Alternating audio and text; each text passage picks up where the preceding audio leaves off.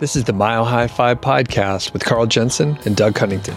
We have authentic conversations about the journey to FI, health, happiness, and some very odd tangents. We interview FI experts, side hustlers, people on their way to FI, and those who have reached the other side. Join us every week, and if you want the show notes and links and all that other stuff, head over to milehighfi.com. Hey, what's going on? Welcome to the Mile High 5 podcast. My name is Doug Cunnington, and I have a special co-host today, Amberly Grant. Hello. How's it going? Excellent. Today is Wednesday or Thursday? Probably it's Thursday today. Okay, and I put pants on, so it's going great. Yeah. Perfect. Yeah. And this is the start of a few episodes we're going to work on together. I don't know. I think we have like 6 ideas or something like that. And we'll see where it goes. Carl's on kind of a hiatus, so he'll be popping in here and there. He hasn't left the show or anything like that, but Amberly just moved to town, and we were actually chatting before recording that you have some work to do. So there's a couple, we can spend a whole series of episodes, but what are like a couple top things that you're working on right now this week, maybe? Yeah. So we just bought a house, and the house is in a bit rougher shape than we had anticipated and knew about because we bought it sight unseen. And so actually this week we are working on insulating the ductwork and the lines for the water, because turns out you have a furnace in a crawl space that's quite cold. It doesn't really get warm upstairs. So that's our number one goal. We also have been removing popcorn from the ceiling. So scraping that off, mudding it, sanding it, mudding it, sanding it, priming it, painting.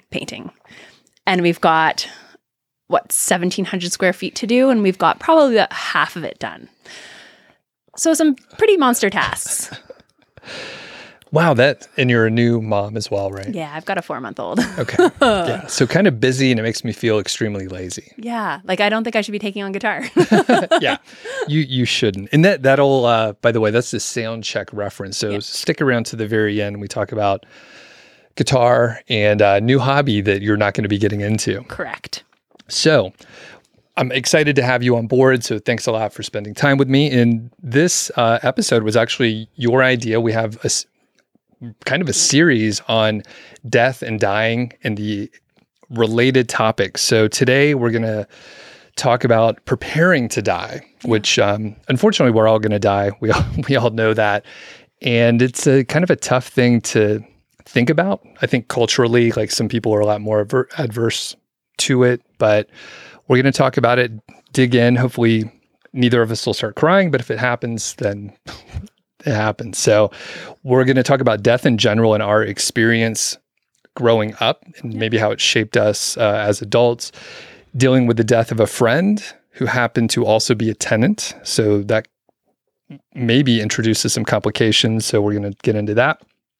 We'll also talk about what we're thankful for, things that we think maybe that we've done a decent job in our lives, and things that we probably need to do, and we will encourage people to look at themselves as well. We'll also talk about a death binder and advice from a hospice chaplain. So a lot of heavy stuff. So we'll try to keep it light as we can. So Amberly, you want to kick it off with your experiences with death growing up? Yes. I have an aunt. She is a hospice chaplain. And so what that means is she goes around to people who are dying and helps them to kind of come to terms with their life, what death looks like for them and their maybe religion. She's kind of agnostic when it comes to which religion she works with, and also deals with their grieving families. So she does grief counseling classes for people. And this is my, of course, very close aunt. So I hear about this all the time, which is really fortunate for me because the topic of death and dying has not been an uncomfortable one throughout my life. I have actually come to embrace the idea that I will perish. And the best thing I can do is make sure that I live life to the fullest and prepare for it when it does come. And one of the ways that I've been able to kind of get very comfortable with this is my aunt, she lives in Phoenix, Arizona. And every time she picked me up from the airport, it was a joke because for some reason she'd happened to have a funeral that she'd have to go to. So she'd pick me up from the airport or she had to drop me off. And so we'd have to stop off at a funeral so that she could officiate the funeral. So I would sit in the back, respectfully, just, sitting there, making sure that I'm quiet and listening to, people's stories about their loved ones, listening to her talk about the loved ones from like the chaplain perspective of what is dying and, how do we come together with this experience. And I've gone to at least 4 funerals because of her. And that really helped me to feel comfortable in this space, comfortable to talk to those loved ones if they came up to me and asked me questions, and just kind of hold a space for them.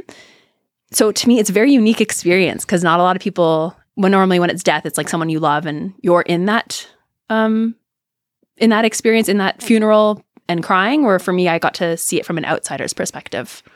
What ages were you for those? You said at least 4 funerals. Yeah. Yeah. How old were you for those? So this is when I moved to the United States. So between 19 and like 28. Okay. Yeah. Gotcha. So later on in life. And then, so before that, did you go to funerals? Did you have like grandparents die or any other like distant family members or something? I had one grandfather die in grade 5, but I think I was a bit detached from the experience because it took me about 3 years to actually start grieving it. And my grandpa and I were pretty close. But first, I had a lot of personal stuff going on with family at that time. And so I think I couldn't really fully understand or experience it until years later when I saw a photo of him. And I just broke down crying, realizing like, oh yeah, he's gone. And other than that, no close friends or family members. I've actually been fortunate in that way where I've got to spend as much time as I can with the people around me. And then I had an aunt pass away when I was around 21 years old, who I was really close with. And at that point, I'd been to a couple funerals, had been talking with my other aunt. So I felt quite comfortable with the experience. Got it. Okay. And then on my side, especially like sort of the funeral angle of it. So I had a cousin that died when I was 6 years old. He was older. He was like 18 and he was in like a motorcycle accident. Mm-hmm. But I remember like going to the hospital and a couple things like that. And I knew it was significant, but 6 years old, you really don't know. But actually, I remember my parents saying like, oh, your cousin's been in an accident. Like he's pretty hurt. We're going to go to the hospital. There's going to be a funeral, all that kind of stuff. Mm-hmm. And now that I'm thinking about it, I barely remember the funeral. I think I remember maybe the casket and a couple other details, but nothing too vivid. But I remember the experience. And then I had a couple grandparents die when I was in high school, but I'm half Filipino and they were actually in the Philippines. So they were, actually, this is kind of a crazy story. So my grandpa was sick and they knew he had cancer, did not have much time left. So he was on a plane going back to the Philippines. He actually passed away on the plane. No way. Yeah. So he passed away on the plane and then he had the funeral there. Yeah. My grandmother was with him and then she stayed for a couple more years until she passed away. Yeah. And then I wasn't there to experience that. Right. My mom actually went back in the last few days with my grandma. And then fast forward a few more years, in 2007, my other grandma, who was in the States, she died, crazy enough, lifelong smoker. Mm-hmm. Like she smoked for 50 years or something like that. And then she lived to be like 87. Right. Finally, lung cancer did get her, but like really, I know people that got lung cancer where they were like 45 or something like that from smoking 20 years. So decent genes. I'm not sure, right. At least on one side of the family. So kind of remember visiting her in hospice. And now that I'm talking about it, at the time we had a dog that was, so we don't have kids, but we like dogs.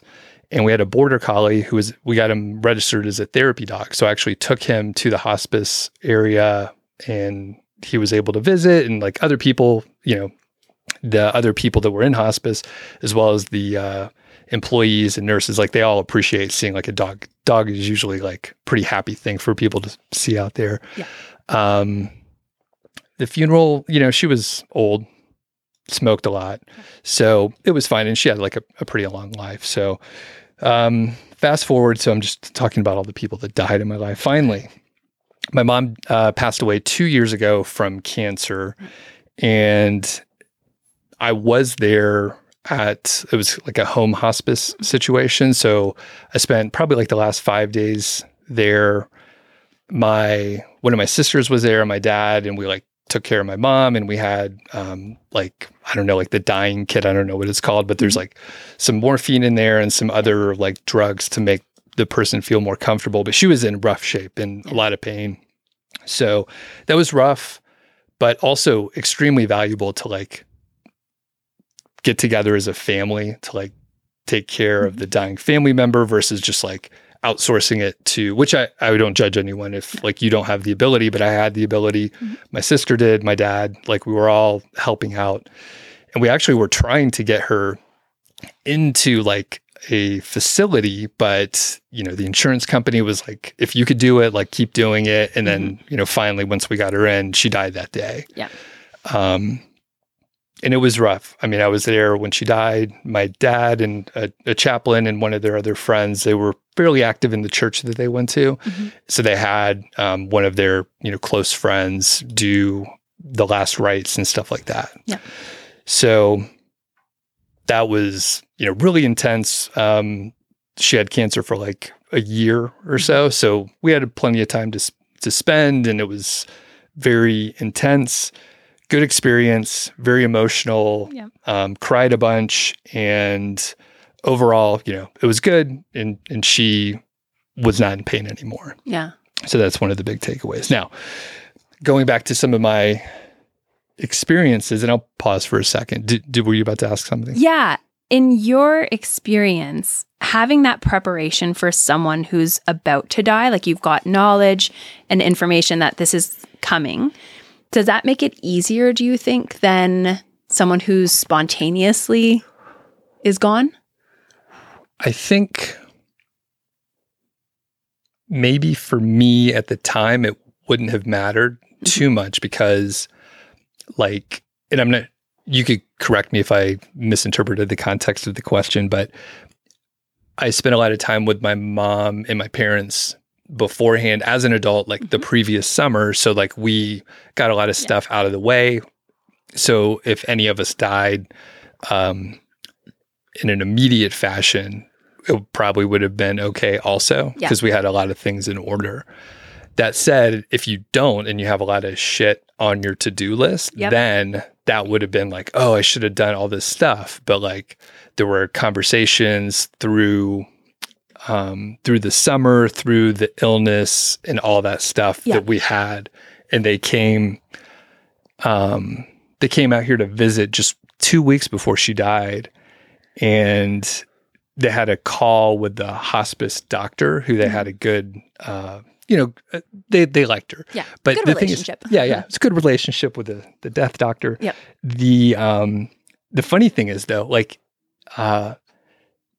it was a Zoom call. It's during COVID, right? And they're like, you know, they're whatever, 60, 70 years old. And they're like, oh, like the technology. And I'm like, don't worry. We actually use the same setup. We had like good fucking mics and stuff. And it was like HD. And I'm they like, looked beautiful. Yeah. I'm like, is the lighting good? Like I turned on lights, you know, it was fine. Yeah. But even stuff like that, right? So like we were able to like do that. And then I heard my mom ask the doctor questions, the things that she was really concerned about. So to answer your question, I think we kind of had our shit in order because we had a long lead time. But if you don't, that's one of the things we're going to talk about, like get your shit in order because like you don't know if you're going to, like whoever is going to die.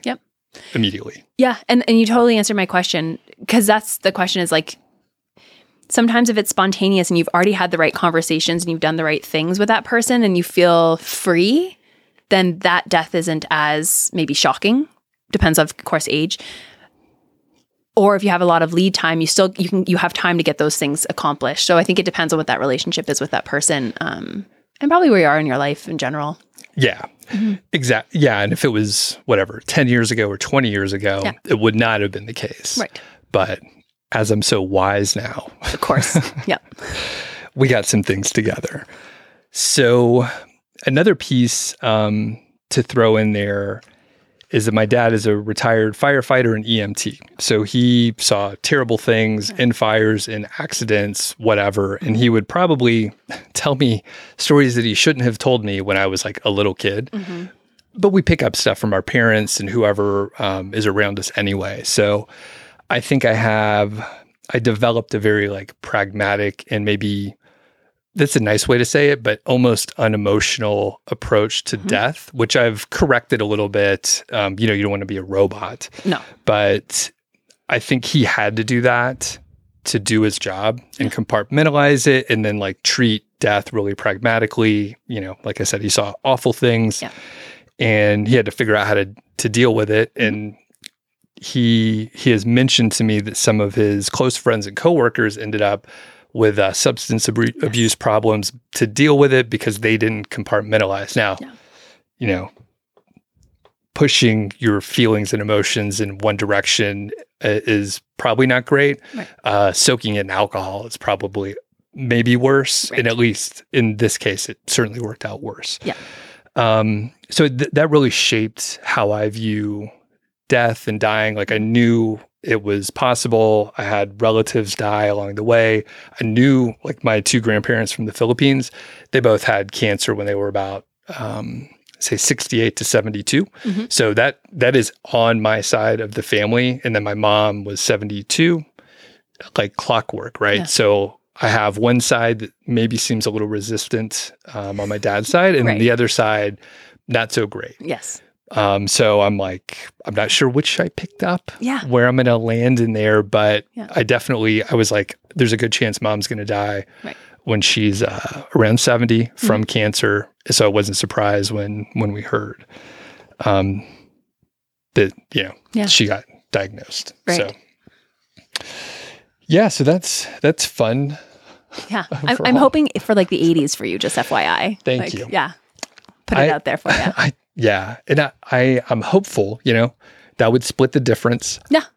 I think I'm healthier than the other people in my family, just generally, or at least I'm trying to be. Yeah. So we'll see. And can you imagine technology, completely off topic, can you imagine technology in the future when we're talking stem cell research and things like that? Like the ability to live longer and better is just going to be exponentially like greater for our generations, right? Right. Thanks for including me in the generation. You're welcome. I'm a little older. But how old are you? 34. Okay. So like 10 years older. Yeah. So kind of pretty close. We're close. Well, before we move on to the next segment, potentially a little bit lighter, I mean, you bring up a good point, and it's something like I thought about. I'm like, I don't want to live to be like 95 if the last 10 years or whatever suck, right? There's a quality of life that's really important. And I think I flipped it upside down and I was like, I don't want to live that old, so I'm going to drink and treat my body like a playground or whatever. Right. Which I don't know if that's the right thing to do, but and do you have any thoughts on the quality of life and like the last, 2 years, 10 years, whatever? Yeah. It reminds me a bit when I had mentioned one of my aunts died, and she was someone who wouldn't like get checked out by the doctor. Because I think she was afraid of what might be found. So she went years without the doctor. She had a massage therapist who kept telling her, like, I'm feeling some weird lumps in you. Like, you should go get checked out. And she ended up going to the doctor finally because she couldn't breathe. And lung cancer had spread all across her body. And so she actually never left the hospital. So she went in for an appointment and then never left because she had to stay there for like 2 months while she was dying. And that was really a life lesson for me, which is take care of your health, but get checked up. Like you can think you're really healthy, but things lurk in the background that we're not aware of. Our teeth for dental, like, it could be cancer, breast cancer, or something that we're just not quite paying attention to. So for me, like quality of life comes down to making sure you've got the right people checking you out to make sure that you're okay, but then doing the right things in regards to like exercise for like a woman, it's bone density, like making sure I'm doing some great stuff for my bones over time. Having a little bit of fun. I love drinking alcohol Yeah. I'm not going to stop that to try and live for forever. I have a few friends who like want to do like the 200 club, where they live to 200. Oh, really? Yeah. So like they're all about, what is that supplement? 200. Yeah, it's like a thing that people want to do. And I'll think of the supplement in a bit. But anyway, so I'm not part of that. I'm not interested in that. I'm like a good 90s. Maybe I'll take some stem cell stuff at some point, Sure. Inject me, see how that goes, drink some alcohol, stress, and just generally live a good life so that whenever it comes, a Mack truck or peacefully in bed, I don't really have to worry about that stuff. Yeah. Yeah. That all makes sense. I can't disagree. And I think, the alcohol stuff, like we're recording this in January. I'm doing dry January. Yeah. Elizabeth is as well, my wife. And she has like for several years, but I listened recently and some of our friends listened to the Andrew Huberman podcast on alcohol. Did you listen to that show? No, I have not. Okay. It's pretty long. It's like listening to a college lecture. Yeah. But I could save you some time on the alcohol one. Yeah. It's not good for you. Correct. Yeah. And the thing is, like, I've built a portion of my life around like beer. Yeah. And it's really fun and there's a good social aspect, but it's definitely, there's a negative side. And luckily I don't have like a alcoholism tendency. So like I can moderate pretty well. Yeah. That said, like I'm trying to think if some of the campfires or other events that we've been at, if I've like just really thrown down, but I've never seen you. No. No. I think you were at Economy last year. I was. Right? Okay. There was one night where I like had way too much. Yeah. But the point is I can moderate pretty well and it's not a big deal. A lot of times it ends up just being like a habit or a social thing where it's like, oh, we're going to happy hour. And then, summertime around here is like go to a brewery and then it's like really easy to drink every day. Yes. That said, I can take it too far and probably have, unfortunately, I don't know, like 20 stories of me like blacking out, which I think is, I don't know. Your mileage may vary. It could be pretty rare depending on who you hang out with, or it could be like really common where you're like, yeah, sure, I've blacked out like 20 times or whatever, which is probably one of the signs of alcoholism. Yeah, but I think it is. Yeah, I mean, depends on who you ask. Yeah. So alcohol equals bad. Yeah. Yeah. Alcohol's bad. Yeah. I've taken 6 years off alcohol at points in my life, not because of alcoholism, but just because I'm just better. I'm more awake.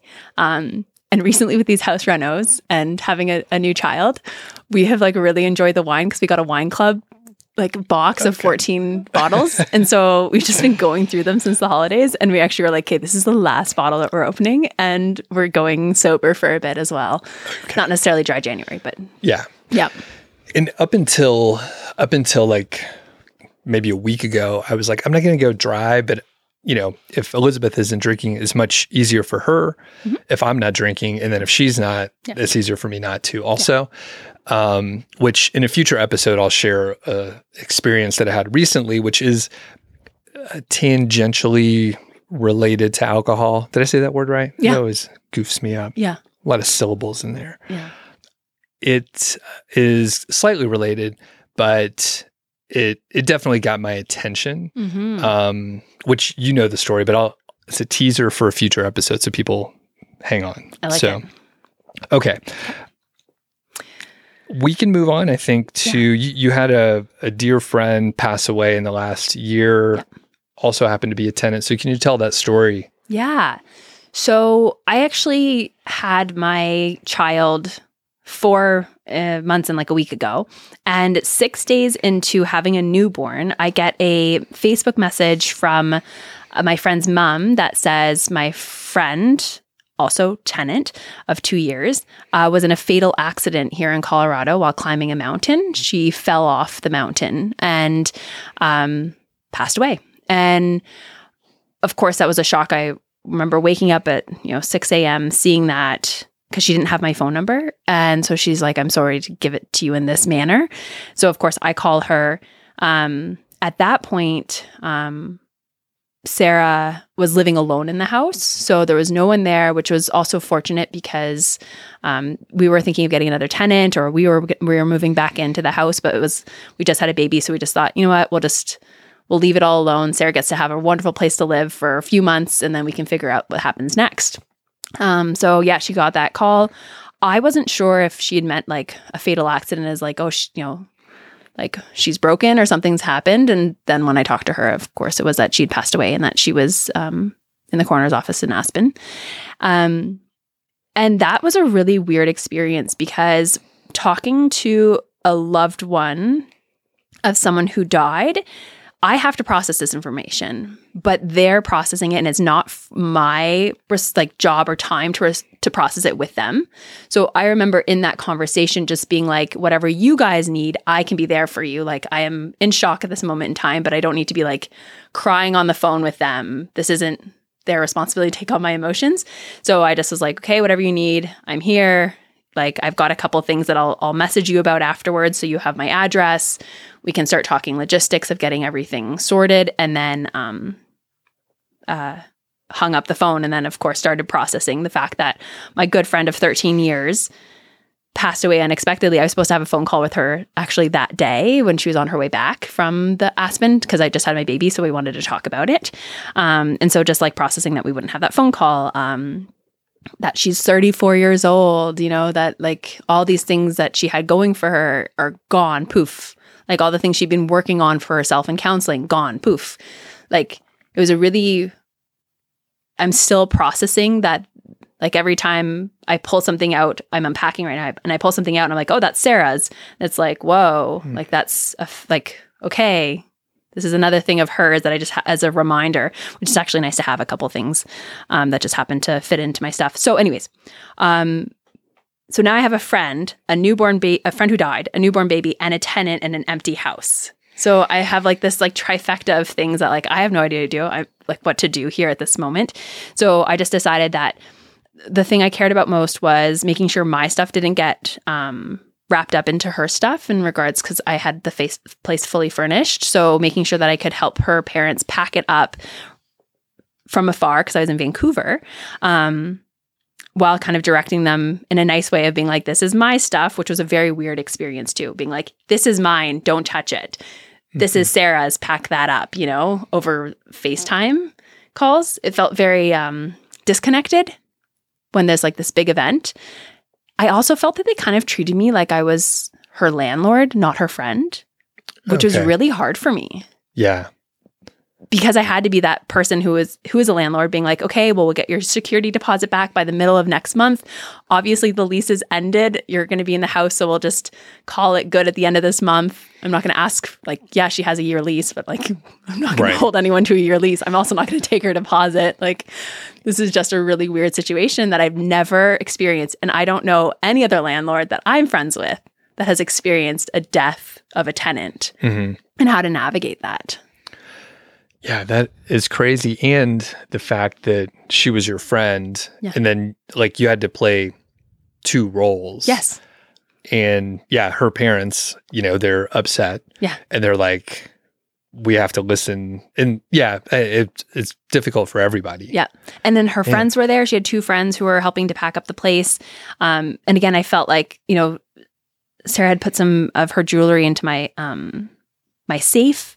So then I'm having people like get the code to my safe and going through it, and they couldn't find it the first time. So they had to go through it 3 different times. And then I'm starting to feel uncomfortable because like just do it once. Like I also have a newborn. I'm going through all these hormones. Like this is not a fun situation for anyone involved. And again, I'm playing two roles. It was really odd. Mm-hmm. Yeah. And if you weren't friends with Sarah, like is it possible, so I have like 3 questions. So is it possible to like sort of prepare ahead of time, right? Because you were managing from afar for other, you were out of town basically. If you were there, maybe a couple things would have been easier, like just the direction. You could have put whatever stickers on stuff, and then you don't have to like do the interaction with the FaceTime call or whatever.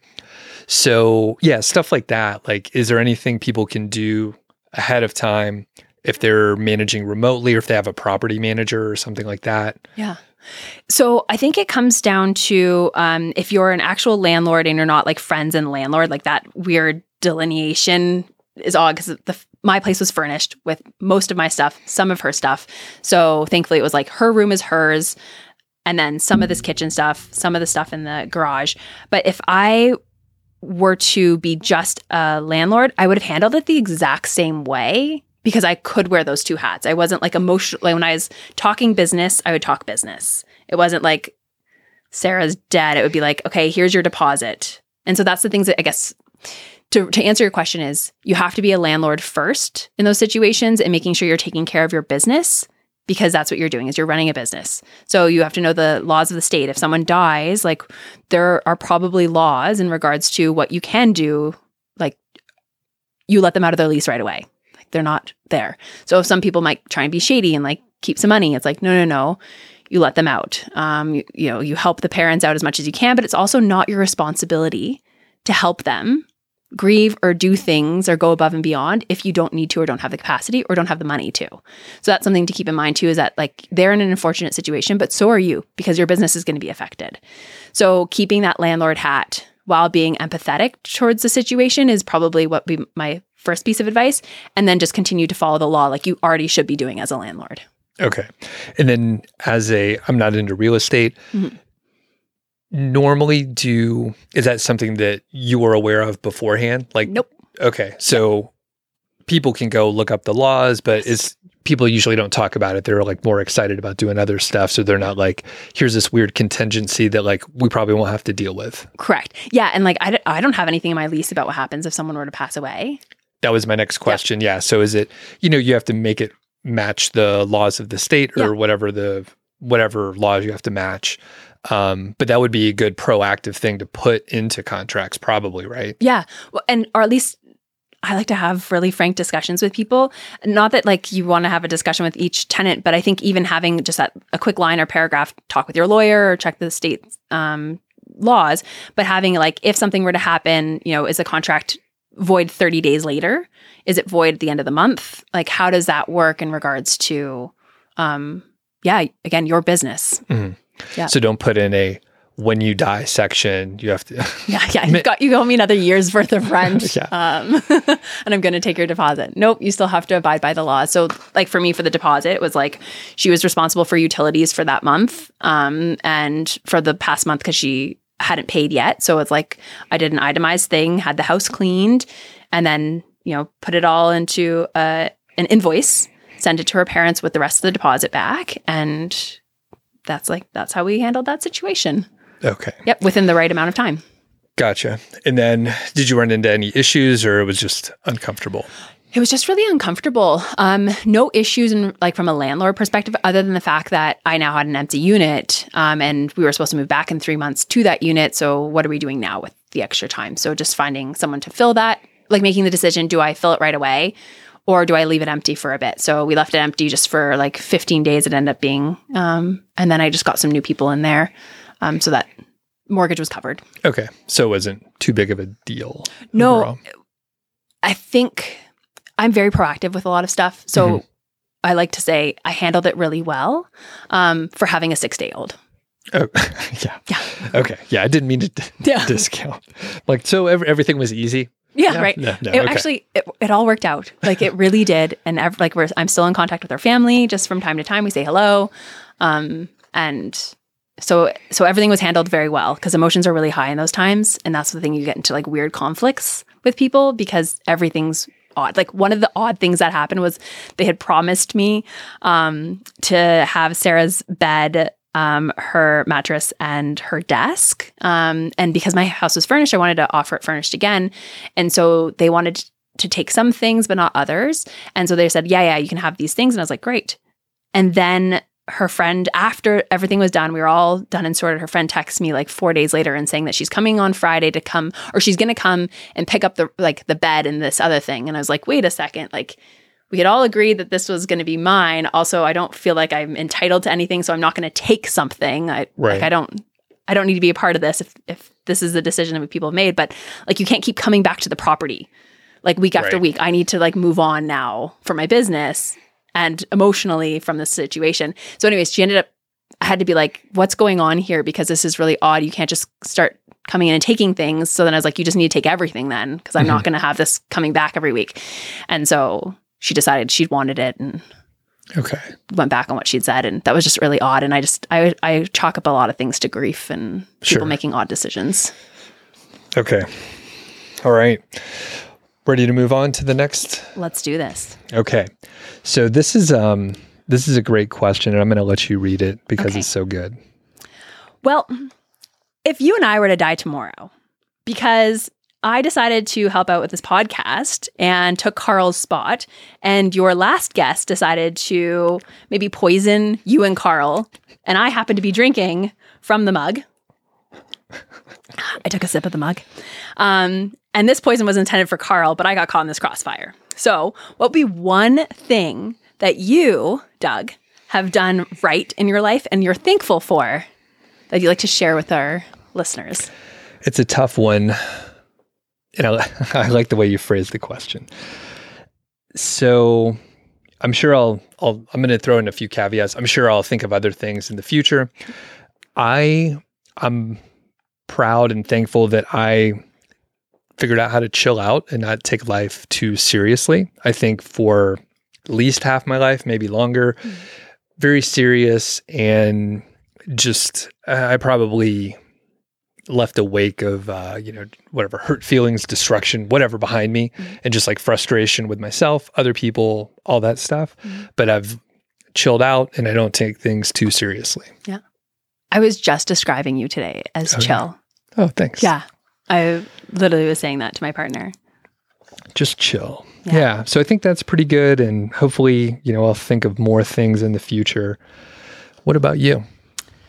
For me, I feel like in my 34 years, I have lived life very fully and built great relationships because I've worked on myself. And I'm really proud of the countries I've visited, the things I've done, and the communities I've built throughout my life. And I think that would be a good legacy for me. Like I did that right. Nice. Very good. And if people want to hear about some of the places you've been before, you've actually been on this show a few other times. Carl and I interviewed you. I think it was a pretty long interview, but we'll link up to that and people can hear your story, places you visited, and the journeys and adventures you've been on. Love it. Yes. Yep. Next question here. And actually, before we go on, we encourage you out there, listeners and viewers, to ask yourself the same question and the next one even more so. So this one, what would be two things that you feel you need to wrap up? For me, I have not done the proper estate planning for my multiple houses now that I have a kid. So I just got life insurance. Good job. But I don't have any wills or trusts. So if I were to die tomorrow from this poison, everything would go into probate, and I'm not married to my partner. So things just would get very complicated. So I need to, and I'm actually in the process. I met with a lawyer yesterday to button up the trust for the family to make sure everyone's taken care of. And then my other thing is my mom hasn't met my kid yet. And that to me I'd be dead, so I probably wouldn't actually feel sad. But that would be sad not to be able to see her interact with my child for the first time. Is that something you'll be able to do soon, or? Yeah, she's doing the snowbird thing. So she's coming from Canada, which is where I'm from, to Phoenix. They're actually driving right now. They've decided not to drive through Colorado, even though that makes me annoyed. And she will at some point fly up in the next few months. But I mean, a 4-month-old versus a newborn versus a 6-month-old are very different babies. And so I'm sad she doesn't get to see this time. Okay. Yeah. Well, it's good. It's in the planning. The works. Yeah. And you? Yeah. So this is a tough one. I know two things. One of them is basically what you said, like some of the estate planning. So we do have a will. My wife and I are married. We have no kids. Things are a little bit simpler overall.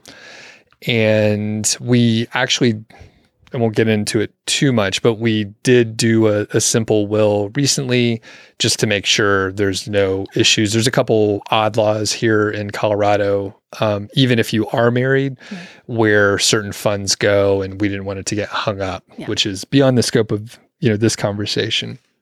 The other part, and so I won't even count that one because it's kind of the same as what yours is. I think I've done a pretty good job with relationships, but I know there's there's more to do, right? So I could tell people I love them, spend more time with them. As I mentioned, I spent a lot of time with both my parents before my mom passed away. So that was really good. Huge amount of time, went on a big trip. And because of my flexible working schedule as I'm self-employed, I've been able to spend a ton of time with them as an adult in the last few years where, usually when people are, around our age, they're not seeing their parents too often. It's just really quick trips over holidays where there's dozens of other people around. You don't really get to spend that kind of quality time. Yeah. So I think there's probably some relationships, both friends and family, where I could do a better job with that. And I just haven't put in the time or made it a priority. I'm sure there's a handful of other things, but, relationships are probably one of the most important things. Some stuff be healthier, or it doesn't really, if you're about to die, that, I mean. You've been poisoned. Yeah. You're going. Yeah. So, kind of get your shit in order. And again, going back to some of the original points of my pragmatism around death, I feel like I have gotten things in order, and I've thought, I think about death every day. Yeah. Not in a morbid way, but just kind of get your shit together. Yeah. Yep. So, do you have anything you would suggest where it's maybe you could work on that, Doug? Oh, you can come back to it. That's I'll at the end of this episode, I'll let you know. Okay. And same for you. Okay. Throw it my way. I'll try to think of anything.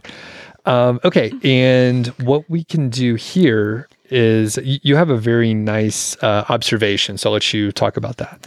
Well, one of the things I think about when it comes to death, a lot of people find this topic a bit overwhelming, maybe scary. I can understand that. It's a big unknown. And one of the things that some of us, especially in the finance world, want to do is control finances after we're dead. Maybe, especially if you're in the FI world and you've been frugal and you're I would not want my kid to spend it on a sports car, the money or something like that. One of the things I think about is just I'm going to be dead. I won't feel, I won't think, I'm just dead. So let it go. And that's just, I don't know if any of you out there, maybe this is a topic that freaks you out a bit and maybe you've already turned us off. So great. This can't help you. But having that pragmatic, I'm just dead, is a really removed and nice way of thinking about your own demise. And one of the things I liked, I was Googling online, I was checking the Google to see in case of death, what do you need to do or whatever. Or I said something about death and dying. And I saw an online article that was in case of death binder, which to me was a very silly thing because it should say when I inevitably die, here's what you need to know. Yeah. Because it's not in case, you will die. Just FYI. Yeah. Did you, before Googling, did you ever think about, putting together such a, binder or set of information? Yes. Actually, 13 years ago, I have a written will. So my oldest will is actually 13 years. In Colorado, you're allowed to write out your own will as long as it's only one other witness who is not a party to that will. So I have still in my little binder, a written version, but it doesn't include my houses and things have gotten a lot more complicated. So that is the latest will I have. I also have all of my passwords written down. I have a safe. I've told every single family member of mine the safe code. They never remember it. I've also told them where the safe key is. They don't remember because I'll quiz them from time to time. And actually, when I talked to the lawyer yesterday, one of the things she said was email is one of the best ways to communicate this stuff to people because at least you can search through your email. And so when I've texted them my code, I will not say it here, the text messages get erased after a while or phones change. So I've thought about this a lot and have done proactive things. I just have gotten to the point where my life is too big for the things I've done and I need to do it in a more concrete way. Got it. That's pretty good. 13 years ago. And for me, so I've been married, 13 years actually. And I don't think, maybe we talked about it a little bit, and I don't remember specifically, but it was probably, say, 6 or 7 years ago where we didn't put together a full binder, and we're actually going to go over, we'll list out the things that you should at least think about. And it's not comprehensive, but it'll make things a lot easier for your family and friends when you do die. Yeah. And we put together some stuff like this. So like you said, passwords, like, I use like LastPass. So I have like a master password that is in a safe that, my wife can get to, so she can get into the accounts and make things a little bit easier. Of course, we do the easy stuff like set your beneficiaries properly and some of the things that, it's just admin and paperwork shit. But people don't do that stuff too. So like you're saying it's the easy stuff, but I could guarantee a fourth of the people listening have not set the beneficiaries on their accounts. You know? I don't know, it might be this crowd, but. Yeah. Hopefully we're better than that. Yeah. But yeah. So and those are the easy things where you can like log into the account, like put it in. Yeah. Like you don't have to get a financial advisor and pay them a lot of money to tell you to like fill out your fucking account properly. Exactly. So we've done a handful of things, and the things that do make it a little easier just from a practical standpoint are those accounts, the money, being able to log into certain areas to like do what you have to do or get access to the money and like transfer the money out or whatever. So I think we can maybe list this death binder if you want to just bullet point them out. Okay. All right. Pen and paper, people.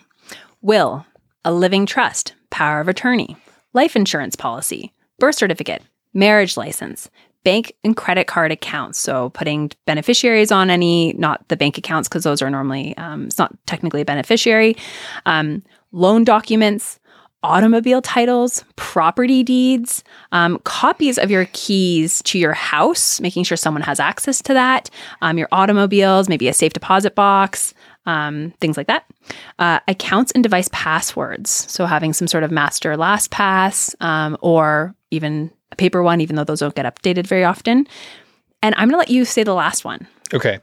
So this one is one that I added, and it's a CEO plan. And basically, like Amberly and I have businesses, there's stuff going on, there's other accounts, there are processes and things going on. And if either of us died, our significant others would need to like shut it down or do something with it. And I've even heard of people having like CEO insurance where they would like there's a policy where they can hire someone, it like covers the salary for someone to like shut down your business or transition it or whatever. Yeah. I've never looked at such a policy, but it's out there. Yeah. And, for me, this has actually been on my list for years, and it's, I just haven't done it. Yeah. So some things are kind of organized, and I would need to, put together a plan where, in my case, I would probably shut down the business. Yeah.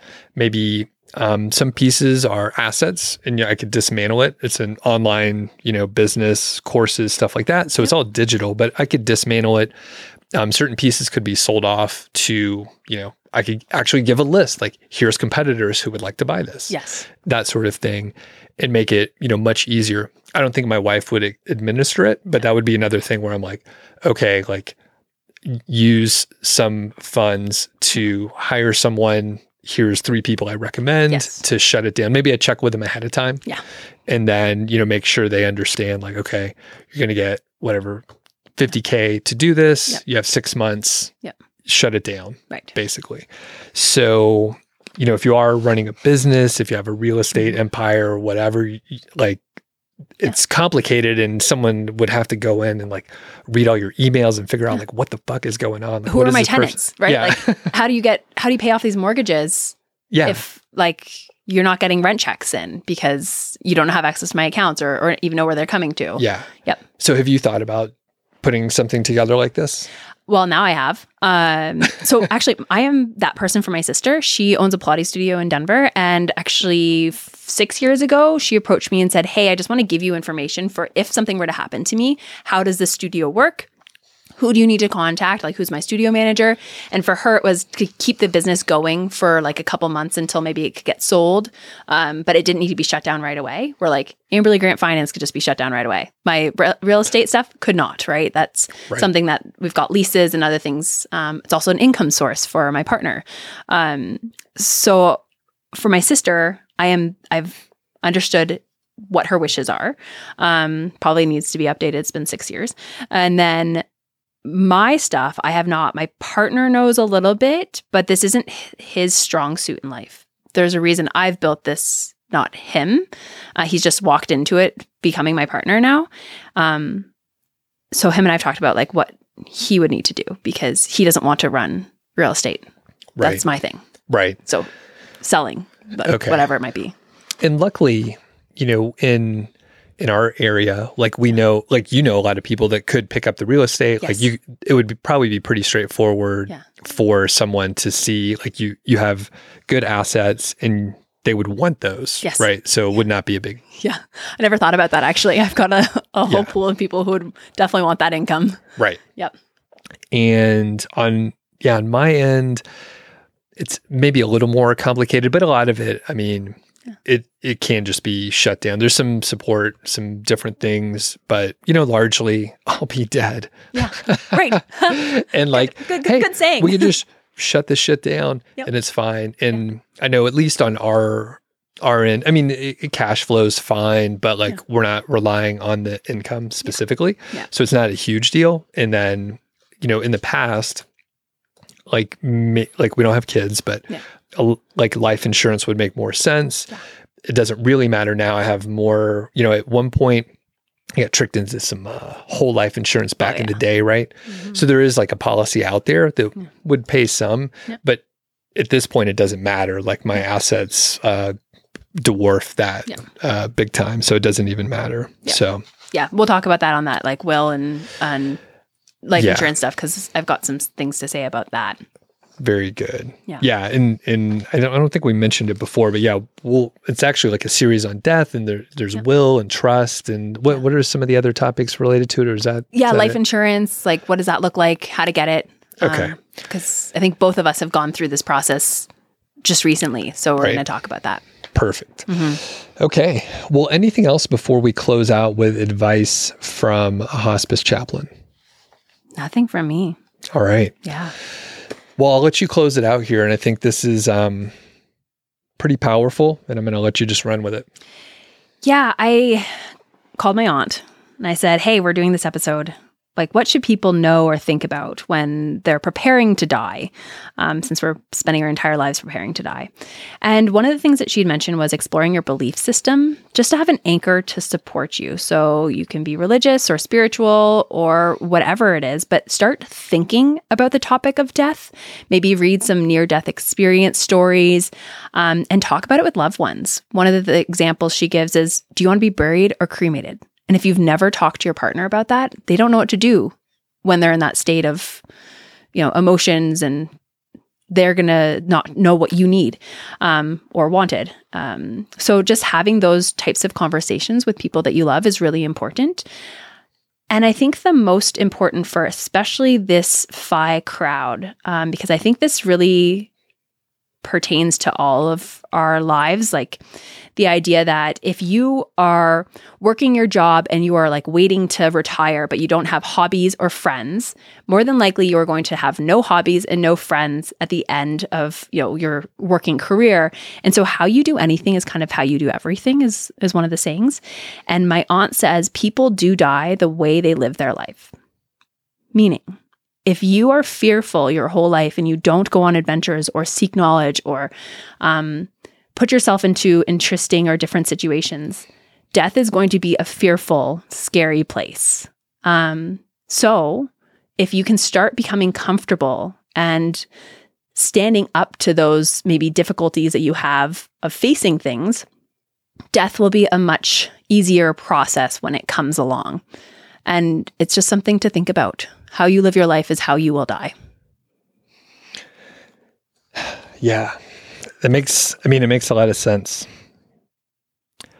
Have you observed that in any capacity? And you could take that however you want. Yeah.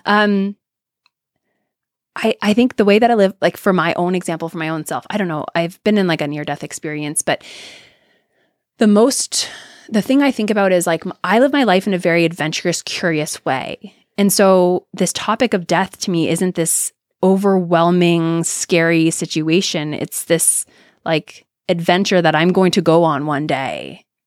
And at the end of it, I will not have a body here on this earth. Like it will be in the ground or cremated, just so everyone knows.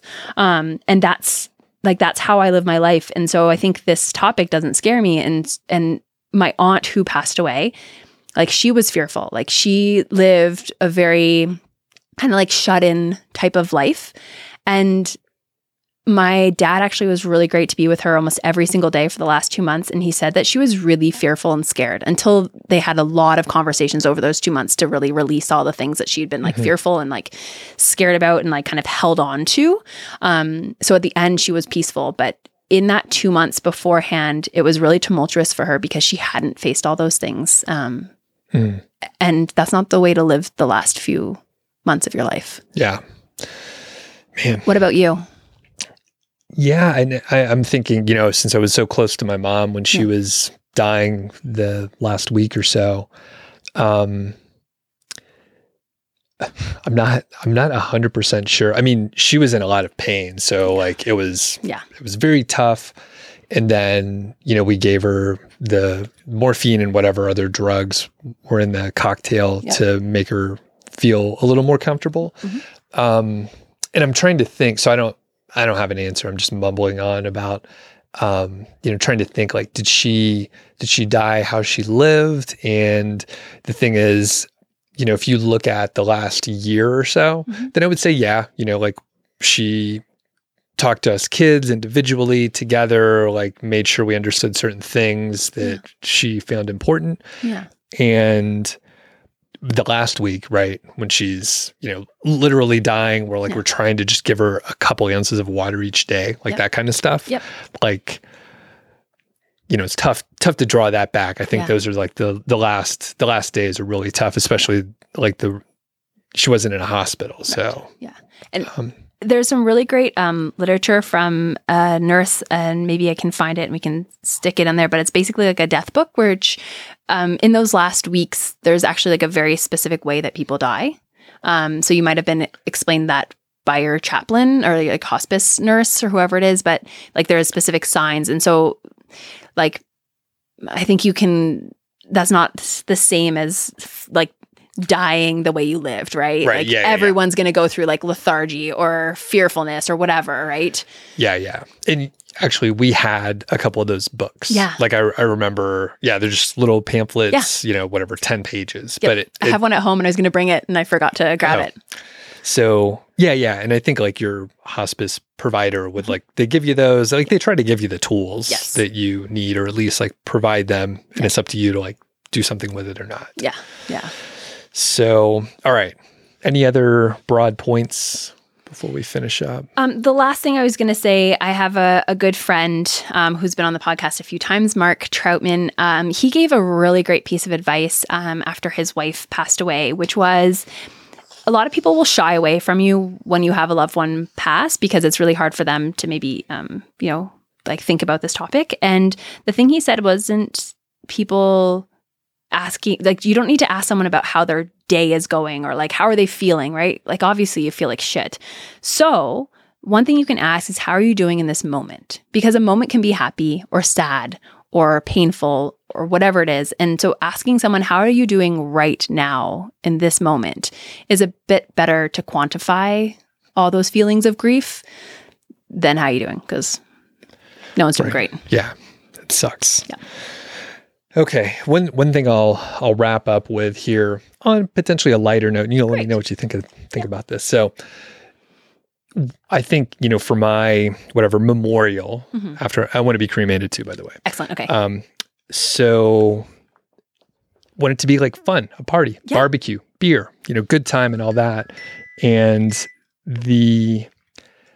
I was thinking about it and I was like, well, I want it to be fun. And then I thought, well, I want to be there. Oh, God. Oh, no. But I hear the word barbecue and cremation and you want to be there. Continue. Yeah. So I was like, why not just have a party, but do it like whatever now, like when I can experience it. And then here in Long Pond, we have it's like a brewery bus or whatever. And it goes around to whatever the 10 or 12 breweries in town every hour. Yeah. And I was like, oh, I could have like a Doug memorial, but while I'm still alive, so I can go party with my friends, which is like, that's what I want. Yeah. So I don't know. Is that crazy? And then it could be like in memory of like, and we all wear t-shirts that has with my your face on it. Yes. Yeah. Yeah. But I'll be there and I'll have one of the t-shirts and they're like, dude, you're not dead. And I'm like, this is my memorial. I just wanted to go to it. I don't know. I love this idea and I will show up. Even if I'm doing a no alcohol time, I'll drink that beer for you. I think that's great. Maybe we should all do it and then we can have all these little parties. Yeah. And it's a memorial, but you're around to enjoy it. Yeah. Okay. It's an idea. I think it's just a birthday party. I think I just described a birthday party. That's exactly what you did. You just changed the words on the shirt. Yeah. We made birthday party sad. Yeah. But also happy and fun. Yeah. I don't know. Okay. Cool. Well, Amberly, this has been an emotional ride and I think enlightening. Thank you for having that conversation with me. Yeah. Oh, you're very welcome. Thank you. Thanks for listening to the show. That was the Mile High 5 podcast, and I'm Doug Cunnington, the Balder host, and Carl Jensen is the cool, sexy one. If you dig the show, please do 3 things for us. Number 1, tell a friend, a family member, an enemy about the show. We really don't care who you tell. Maybe forward them a specific show that you know that they will like. It's the single most helpful thing that you can do to spread the word. It's like giving us a virtual high five, and actually we don't give high fives in person, so the virtual kind's pretty good. And more importantly, your friend or family member or even your enemy will appreciate the fact that you were thinking of them. Number 2, make sure you're following or subscribed on your podcast app, Apple Podcasts, Spotify, Overcast, YouTube, whatever you're using, and that way you won't miss a show. And number 3, please leave us a rating and review. We read them on the show occasionally, and you might hear yours out there on an upcoming episode. Quick disclaimer, this show is not financial or legal advice. I'd actually be surprised if it sounded like it. It's really just for entertainment, and that's at least what we're hoping for. But seriously, get advice from professionals. Carl and I are just 2 guys with microphones that sit in my basement and talk. So we'll catch y'all next week.